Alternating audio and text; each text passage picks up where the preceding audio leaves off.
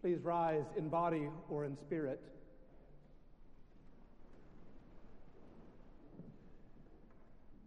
Blessed are the dead who die in the Lord, says the Spirit, for they rest from their labors and their works follow them. Let us worship the Lord our God.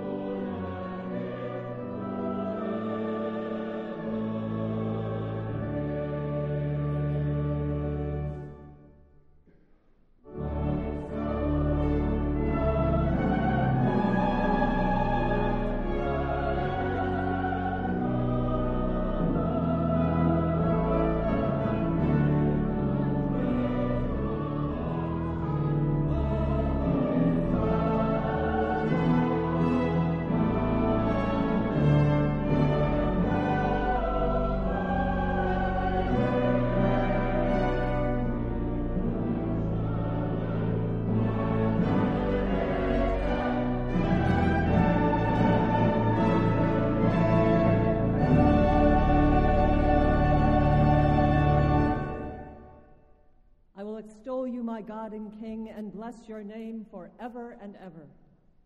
Every day I will bless you and praise your name forever and ever. Great is the Lord, and greatly to be praised. God's greatness is unsearchable. One generation shall log your works to another, and shall declare your mighty acts. On the glorious splendor of your majesty, and on your wondrous works, I will meditate. God of the ages, we praise you for all your saints who have done justice, loved mercy, and walked humbly with their God. For apostles and martyrs and saints of every time and place, who in life and in death have witnessed to your truth. For saints unknown, who by their faithful obedience and steadfast hope have shown the same mind that was in Christ Jesus, and who now rejoice with you on another shore and in a greater light. At the last, bring us with them to share in the inheritance of the saints in light, through Jesus Christ, the pioneer and perfecter of our faith, who lives and reigns with you and the Holy Spirit, one God, world without end.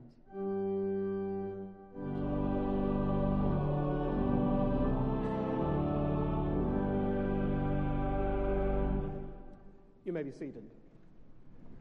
Grace to you and peace and welcome to the First Presbyterian Church in Philadelphia. We greet one another in the name of Jesus Christ, both those of us gathered in this sanctuary as well as everyone worshiping in other locations. We are glad and grateful to gather together in Christ's name.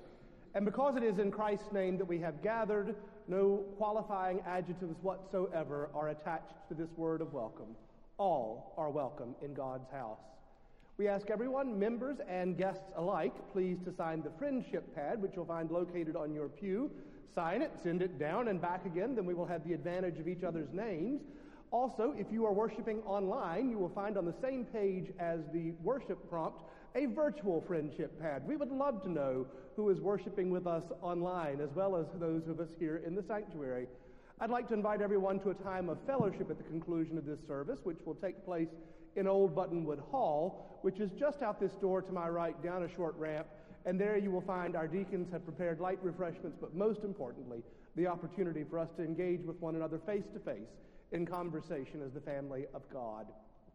I'd like to highlight a few things from your bulletin, from the announcements portion, and a few things that are not in the print version, but are nonetheless relevant to our life together.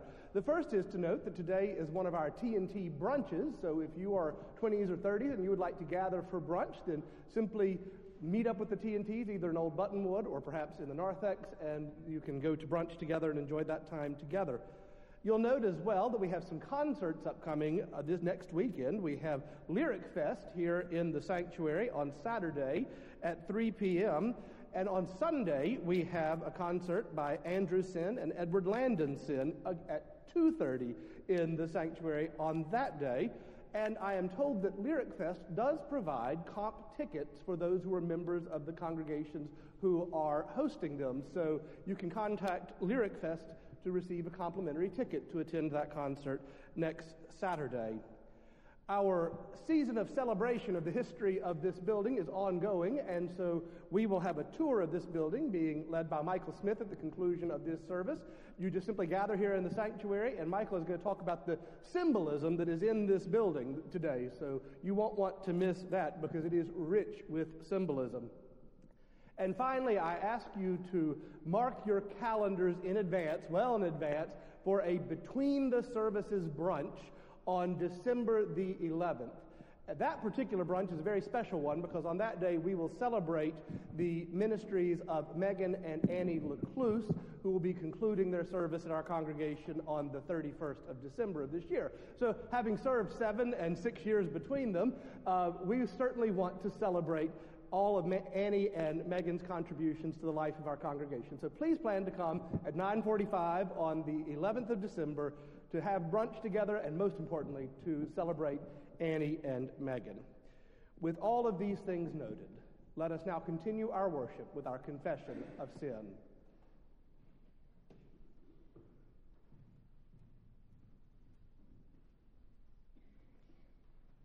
Since we are surrounded by a great cloud of witnesses, let us also lay aside every weight and the sin that clings so closely, looking to Jesus in penitence and faith. Let us pray. Holy God, remind us of our baptism as we prepare to come to your table. Remind us that you have formed us with your own hands, made us in your own image, and placed us in this world to be stewards of your good creation. Made for generous relationships, we have retreated into ourselves. Created for purposes of making your goodness known, we allow lesser tasks to occupy our time. Forgive our failure to live the way you made us to live.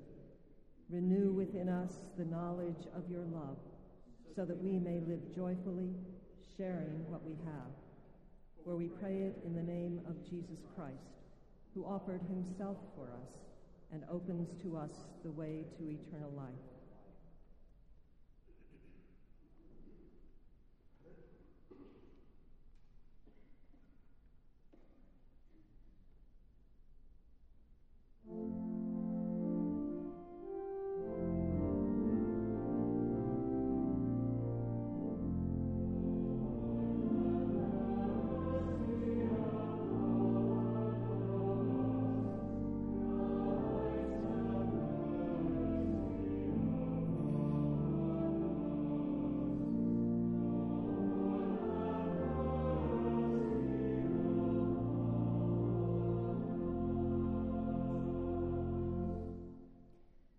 But God, who is rich in mercy, out of the great love with which God loved us, even when we were dead through our trespasses, made us alive together with Christ.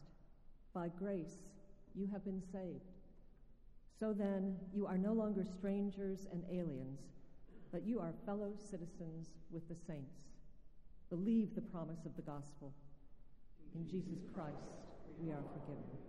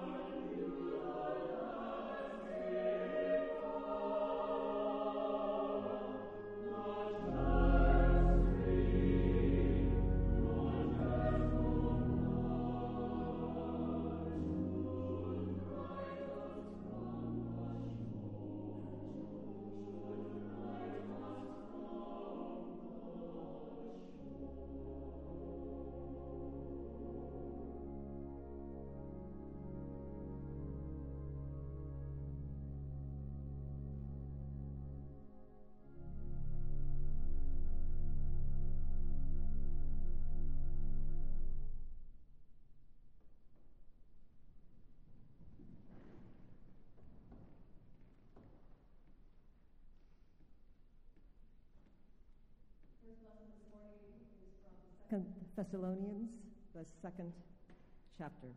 Listen for God's word to us this day. As to the coming of our Lord Jesus Christ and our being gathered together to him, we beg you, brothers and sisters, not to be quickly shaken in mind or alarmed, either by spirit or by word or by letter, as though from us, to the effect that the day of the Lord is already here. Let no one deceive you in any way, for that day will not come unless the rebellion comes first and the lawless one is revealed, the one destined for destruction. He opposes and exalts himself above every so-called God or object of worship, so that he takes his seat in the temple of God, declaring himself to be God. Do you not remember that I told you these things when I was still with you?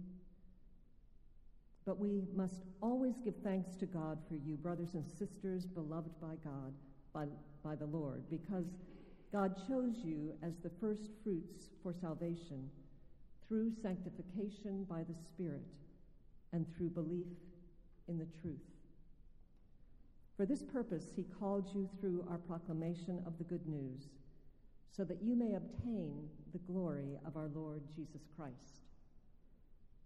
So then, brothers and sisters, stand firm and hold fast to the traditions that you were taught by us, either by word of mouth or by our letter. Now may our Lord Jesus Christ himself and God our Father, who loved us and through grace gave us eternal comfort and good hope, comfort your hearts and strengthen them for every good work and word. The second lesson from Haggai, the first chapter.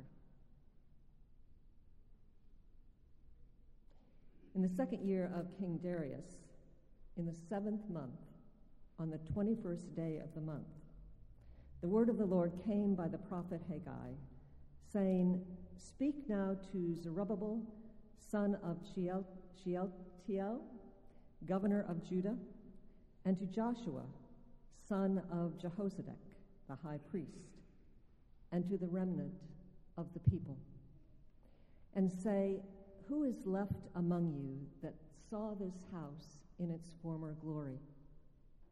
How does it look to you now? Is it not in your sight as nothing?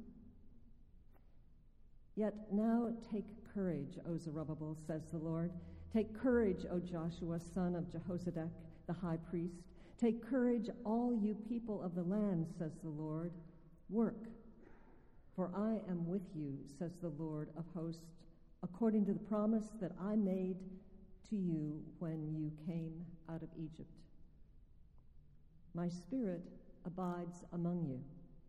Do not fear. For thus says the Lord of hosts, once again, in a little while, I will shake the heavens and the earth and the sea and the dry land. And I will shake all the nations, so that the treasure of all nations shall come. And I will fill this house with splendor, says the Lord. The silver is mine, the gold is mine, says the Lord of hosts. Thanks be to God.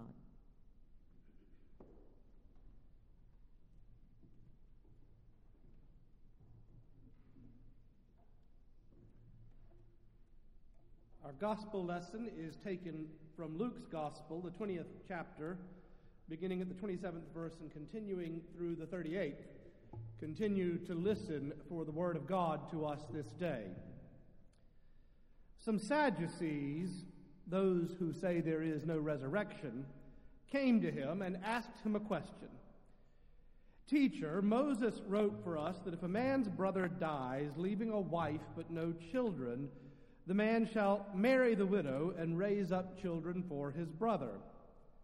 Now there were 7 brothers. The first married a woman and died childless, then the second, the third married her, and so in the same way all 7 died childless.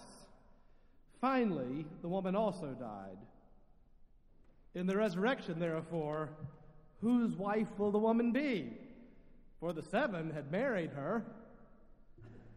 Jesus said to them, Those who belong to this age marry and are given in marriage, but those who are considered worthy of a place in that age and in the resurrection from the dead neither marry nor are given in marriage. Indeed, they cannot die anymore because they are like angels and are children of God, being children of the resurrection. And the fact that the dead are raised, Moses himself showed in the story about the bush, where he speaks of the Lord as the God of Abraham, the God of Isaac, and the God of Jacob. Now, he is not the God of the dead, but of the living, for to him all of them are alive. This is the word of the Lord. Thanks be to God.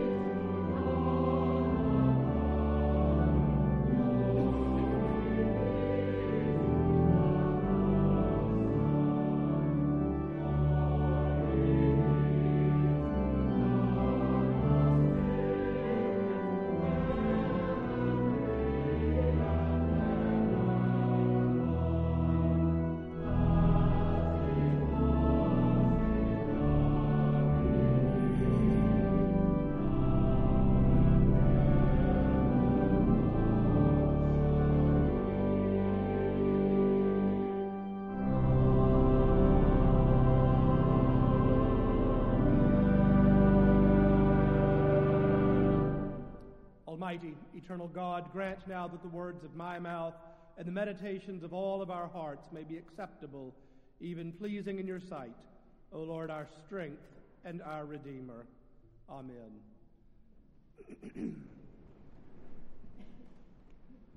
A question is posed to Jesus. Suppose a woman is married to a series of brothers in turn and finally dies. In death, whose wife will she be? What a peculiar question. It's a little creepy, to be honest. Sticking strictly to the story, we know that this question amounts to little more than a gotcha game between opposing factions within the Jewish community. Knowing that, it seems a poor basis for much of what we say about the resurrection of the dead. And yet, when we are casting around for a word about what happens to us when we die, what happens to our loved ones when they die, we will excuse the oddness of the question if it gives us comfort of a lasting nature. I suspect the question of what happens to us when we die becomes an important question for all of us at some point or another in our lives. How we answer it says a great deal about what we believe about God. And so I will attempt to give as much of an answer as I can today with this caveat. The Bible is not overwhelmingly concerned with what happens to us in the moments after death. The mechanics are by no means clear.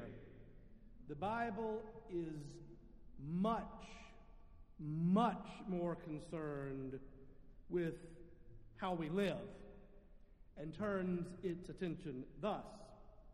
So my caveat is this: we will likely not satisfy the deepest recesses of our curiosity about death today. But if we take seriously the promises of the gospel, we may well leave with our hope renewed. Let's start with some context for that odd question posed to Jesus. It's important to start with a biblical understanding of marriage, and by that I mean fasten your seatbelts. It's about to get really, really bizarre. In the Bible, particularly the earliest text that we have, love marriage is a completely alien concept. To be honest, marriage between only two parties is a completely alien concept. Marriages were arranged. Remember Isaac and Rebekah. Remember Jacob and Rachel/Leah. Remember David and all of his wives. Love might have happened, but preservation of property and preservation of lineage were the primary concern of marriage. Consequently, in the ancient Hebrew culture, the practice of levirate marriage was developed. The basic idea is exactly what you heard from the scriptures today. If a man died without an heir, his brother was obliged to marry his widow and provide offspring to preserve the property. The first male offspring of that union would become the deceased brother's heir and would inherit with it the responsibility of caring for his mother during her dotage. Now, we shouldn't judge the ancients by our rules, but this has the potential to completely reshape how you see the Hebrew Scriptures. Whatever our sympathy to the poor woman in this story, it is sympathy for any woman in the Bible in an impossible situation. And there are plenty. So these Sadducees, these Pharisees, dreamed up this scenario and questioned Jesus about what happens to a woman so unlucky in life and in marriage. After her brothers-in-law turned husband died, she in turn died as well. Now remember, this is just a test case on the Torah. It is a hypothetical situation. It is a question, not about the woman's marriage, but about what happens to us when we die. The Sadducees, holding only the Pentateuch as their scripture, that's Genesis through Deuteronomy, say there is no resurrection of the dead. But the Pharisees, who add the words of the prophets and the writings, say there is. They turn their question on Jesus, and no matter how he answers, somebody is going to get mad. Twice before in this chapter, Jesus was faced with gotcha-game questions. Twice, he was deemed to have answered wisely. So as Jesus answers, he begins by pointing out that the question is absurd. Here's a paraphrase of what he said. You are thinking about how things happen in this world, and here in this age, we're obsessed with the continuation of life because death is the reality of life in this age. But in the age to come, there's no more death. So you're asking the wrong question. And she isn't anybody's property in the age to come. Every other time in this chapter, when Jesus was faced with a trick question, he turned the question back on his interrogator. But here, on this question of what happens to us when we die, Jesus answers clearly about life. Now, what he does not do is speak of an immortal soul. Instead, he speaks of a covenant God with the power to bring life out of death. And as such, it is a clear affirmation that the God who cares for us in this age doesn't stop caring for us in the age to come because of a simple biological fact of death. And that is the first affirmation that we need to make. That God, who has cared for us every moment of our lives, does not stop caring when we die. That doesn't answer the question of how God raises us to new life. It just affirms that God does. The mechanics of resurrection are not important. The promise of resurrection is what is important. When God declared to be our God, when God called us and claimed us, in our tradition sealed in our baptism, all fear of death is put aside. Now, the language of death and life that we encounter in the pages of Scripture is the language of metaphor and mystery. In Paul's letters to the church in Corinth and Thessalonica, he writes of Christ's defeat of death. Where, O death, is thy victory? Where, O death, is thy sting? In poetic prose, Paul reassured the early Christians that in matters of death and life, God remains firmly and undeniably God. So Jesus does not speak of an immortal soul. That comes from Shakespeare, by the way. Hamlet may speak of shuffling off a mortal coil, but Jesus does not. God is not sitting on a cloud in heaven waiting to see souls springing forth from dead bodies to make determinations of ping heaven or crash hell for each as it arises. I know that's a popular conception, but it is frankly unbiblical. But what is biblical is a covenant God who raises us to new life even from the dead. There's a big difference. The Bible, as I said, does not speak of the mechanics of life after death. The Bible speaks of the faithfulness of our covenant God. And that is the source of all hope. That God, who has been faithful to us in this age, does not allow the fact of death to end God's love for us. The resurrection is God's rejection of death. And in the resurrection of Jesus Christ lies the hope of our own.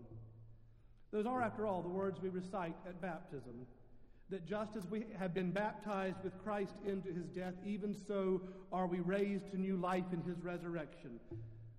Frankly, to get caught up on the fine points of the how is to miss the promise of the gospel.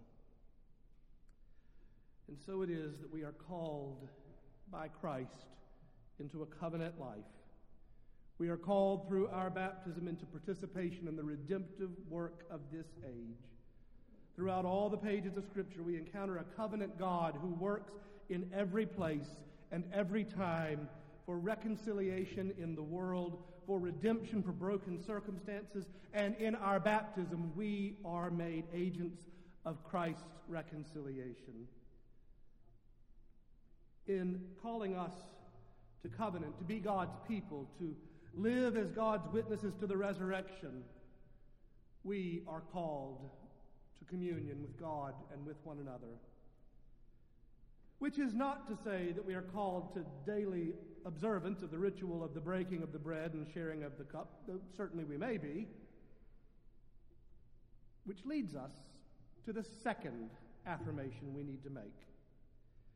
It is to affirm that each time we come to this table and in all our meals and in all our living, we are called to lean in to the words, "Do this in remembrance of me." Do this in remembrance of me. Be together as God is with us, as Christ is with us, for the sake of our risen Lord. There's an old story that I've probably shared with you before. It's a favorite of mine. In the aftermath of the Second World War, the World Council of Churches, seeing a need for the church to contribute to the reconstruction of the world, sent 3 Scottish ministers to Greece. Why Scotland, why Greece, I don't know. But as it happened, the 3 ministers arrived and were taken to the home of a priest in the Orthodox tradition. Seeing that these ministers had come for the purpose of bringing hope and to celebrate the end of the awfulness of war, the priest racked his brains to think of what he could offer to these visiting Scottish ministers by way of hospitality. And remembering an old bottle of wine down in his cellar, he rushed down and brought it up, and in his language said, "I have been saving this for a very, very long time. Will you please share it with me?"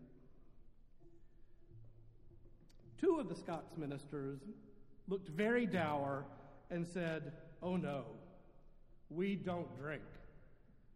But the 3rd took the outstretched glass of wine and drained it to the bottom and gave it back with a smile. The priest, not wanting the celebration to end, produced from a dusty shelf an old cigar box and, blowing off the debris, pulled out cigars and offered them to the Scots ministers. And again, 2 of the ministers declined. "Oh no, we don't smoke." But the 3rd minister took the offered cigar, and the priest lit them, and they lingered into the evening, savoring the stale cigars and blowing smoke up at the stars. And as the ministers left, as they were driving away, the 2 ministers rounded on the 3rd and said, "What were you thinking? We don't drink. We don't smoke." And the third, turning to them, replied, "No, we don't drink, and we don't smoke, and I don't drink, and I don't smoke." But one of us needed to act like a Christian. That is what it is to be called to covenant, to be called to communion. It is to meet one another where we are and to be with one another as Christ is with us. It is to be called at all times in this life and the life that is to come to be about the work of the kingdom, the saving, redeeming work of reconciliation. It is in that sense that all of our lives are sacramental. All of our lives can stand as a visible sign of an invisible grace. All of our acts can carry the divine promise of the hope of the resurrection. In living thus, we are joined to the great cloud of witnesses that we celebrate on days like this, those who went before us and those who will come after us. Living thus, we remember those who taught us what it is to be a Christian, and we remember those who taught them, even as we make an ongoing promise to teach through our living what it is to be a follower of Jesus Christ. And we live every bit as much in a world of gotcha games and one-upsmanship as those Sadducees and Pharisees did. When they came to Jesus asking about how the practice of levirate marriage gets lived out in God's perfect shalom, I don't know they were prepared for the answer they got. But if, like them, we lose sight of the covenant God, we too will only find that in God's perfect shalom, such imperfect solutions are not only unnecessary, they are irrelevant. Indeed, I wonder if we seek to live our lives as a sacrament of thanksgiving, just how much of what seems to be of paramount importance might instead come to seem not just unnecessary, but irrelevant. The Bible does not speak of the mechanics of life after death, only of the promise of God's sustaining care. It is enough. The Bible speaks of the mechanics of life during life. That is a calling to covenant and communion, to be with one another as Christ is with us. And it is enough. In the name of the Father, and of the Son, and of the Holy Ghost. Amen.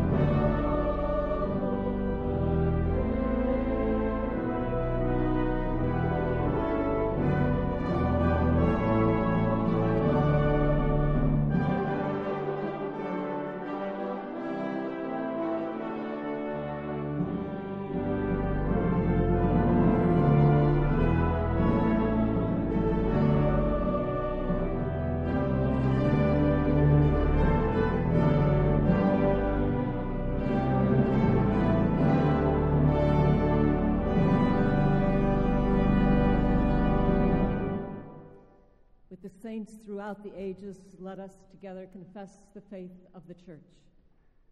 I believe in God, the Father Almighty, maker of heaven and earth, and in Jesus Christ, God's only Son, our Lord, who was conceived by the Holy Ghost, born of the Virgin Mary, suffered under Pontius Pilate, was crucified, dead, and buried. He descended into hell. The third day he rose again from the dead. He ascended into heaven, and sitteth on the right hand of God the Father Almighty. From thence he shall come to judge the quick and the dead. I believe in the Holy Ghost, the Holy Catholic Church, the communion of saints, the forgiveness of sins, the resurrection of the body, and the life everlasting. Amen. Please be seated.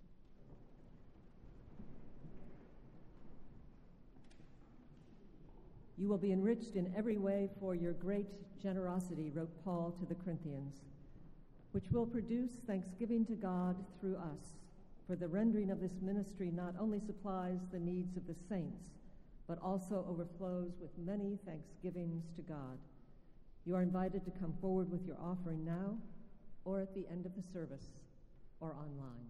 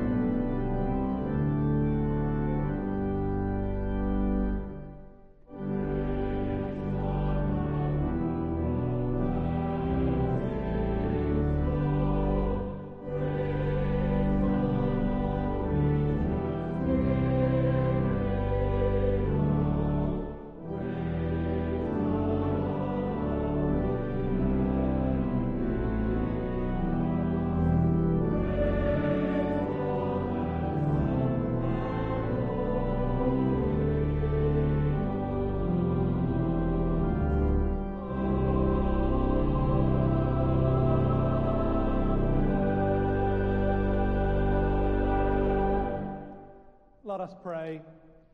Eternal God, from the abundance of your creation, we have all that we need. And so we return this portion, asking once more that you would bless it and use it, and that we might see your kingdom at work among us through Christ our Lord. Amen. You may be seated. Friends, this is the joyful feast of the Lord, and Scripture teaches that people will come from east and west and north and south to sit at table with our risen Savior, which is simply another way of saying that there is a place set at this table for absolutely everyone. This is not a Presbyterian table. It does not belong to the church. It belongs to none but Jesus Christ, who is its unseen host, who invites us all to come and to know him, just as the disciples first recognized the risen Lord as he broke bread and blessed it and gave it to them, and their eyes were opened.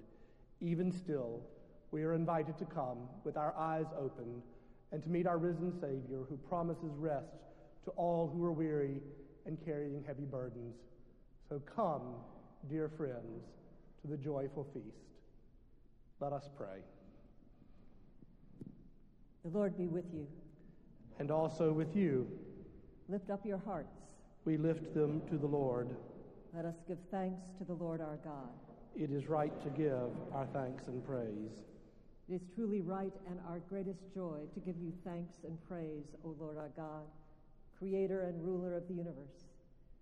We praise you for saints and martyrs, for the faithful in every age, who have followed your Son and witnessed to his resurrection. From every race and tongue, from every people and nation, you have gathered them into your kingdom. You have shown them the path of life and filled them with the joy of your presence. How glorious is your heavenly realm, where the multitude of your saints rejoice with Christ. Therefore we praise you, joining our voices with angels and archangels, with prophets, apostles, and martyrs, and with all the faithful of every time and place who forever sing to the glory of your name.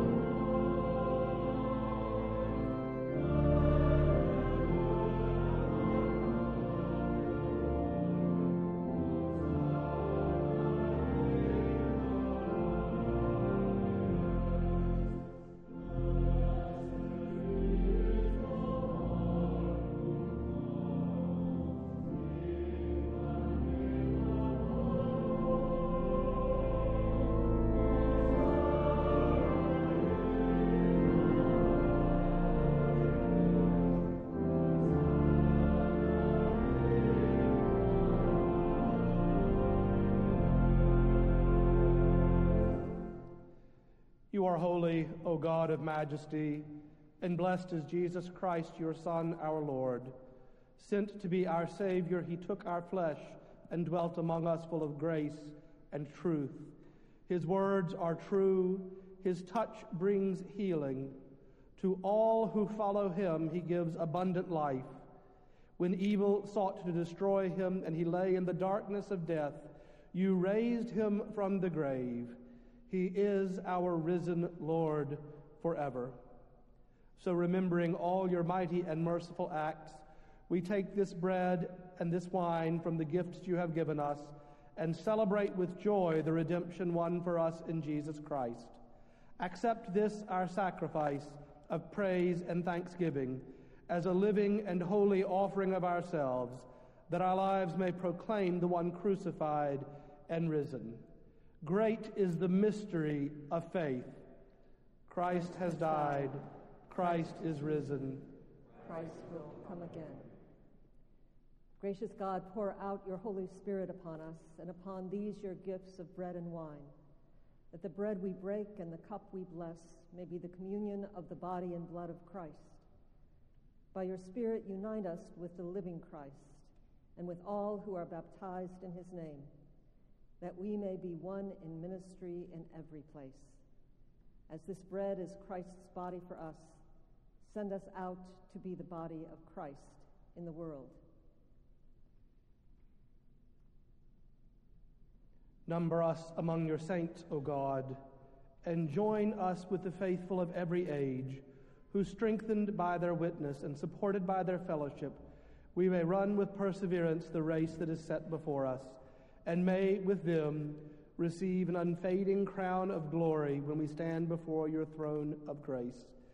Give us the strength to serve you faithfully until the promised day of resurrection, when, with the redeemed of all the ages, we will feast with you at your table in glory.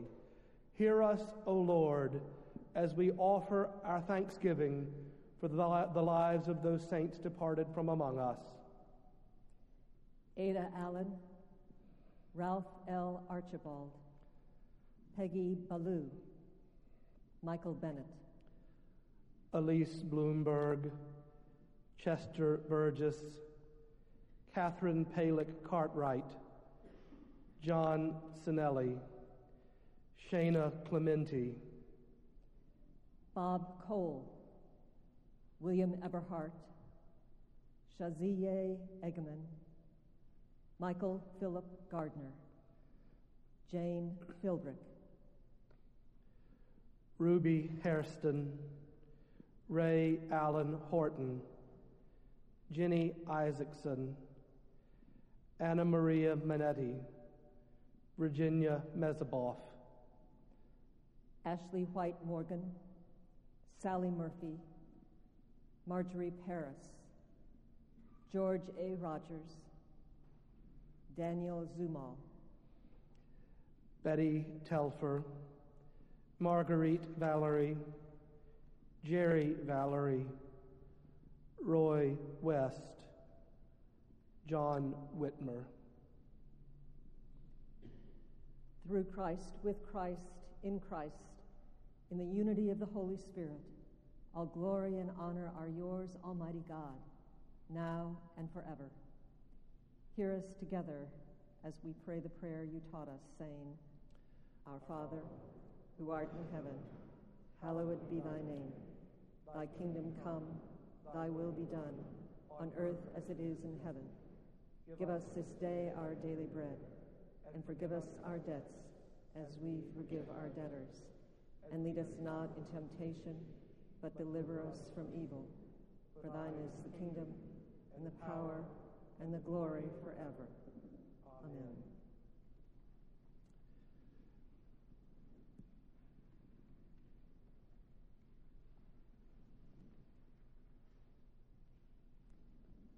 In his name we do this. On the night in which he was betrayed, our Savior took bread, and when he had given thanks, as we have done in his name, he broke it. And he said, Take, eat. This is my body broken for you. Do this in remembrance of me. In the same manner, after they had supped, he took the cup. And he gave it to his disciples, saying, This cup is the cup of the new covenant, sealed in my blood for the forgiveness of sins. Drink of it, all of you. For as often as you eat this bread or drink this cup, you proclaim the Lord's saving death until he comes again. Beloved, these are the gifts of God for the people of God. Let us keep the feast.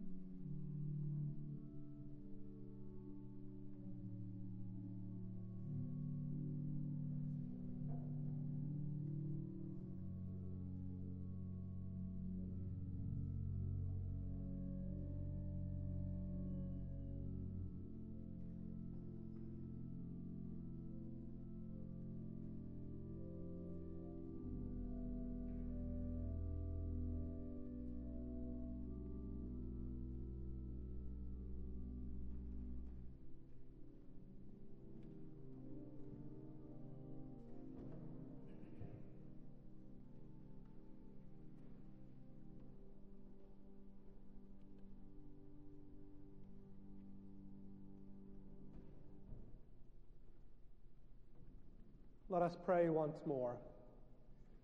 Eternal God, we thank you and we praise you that in love you have reached across the abyss of our sin to bring us once more into your loving embrace.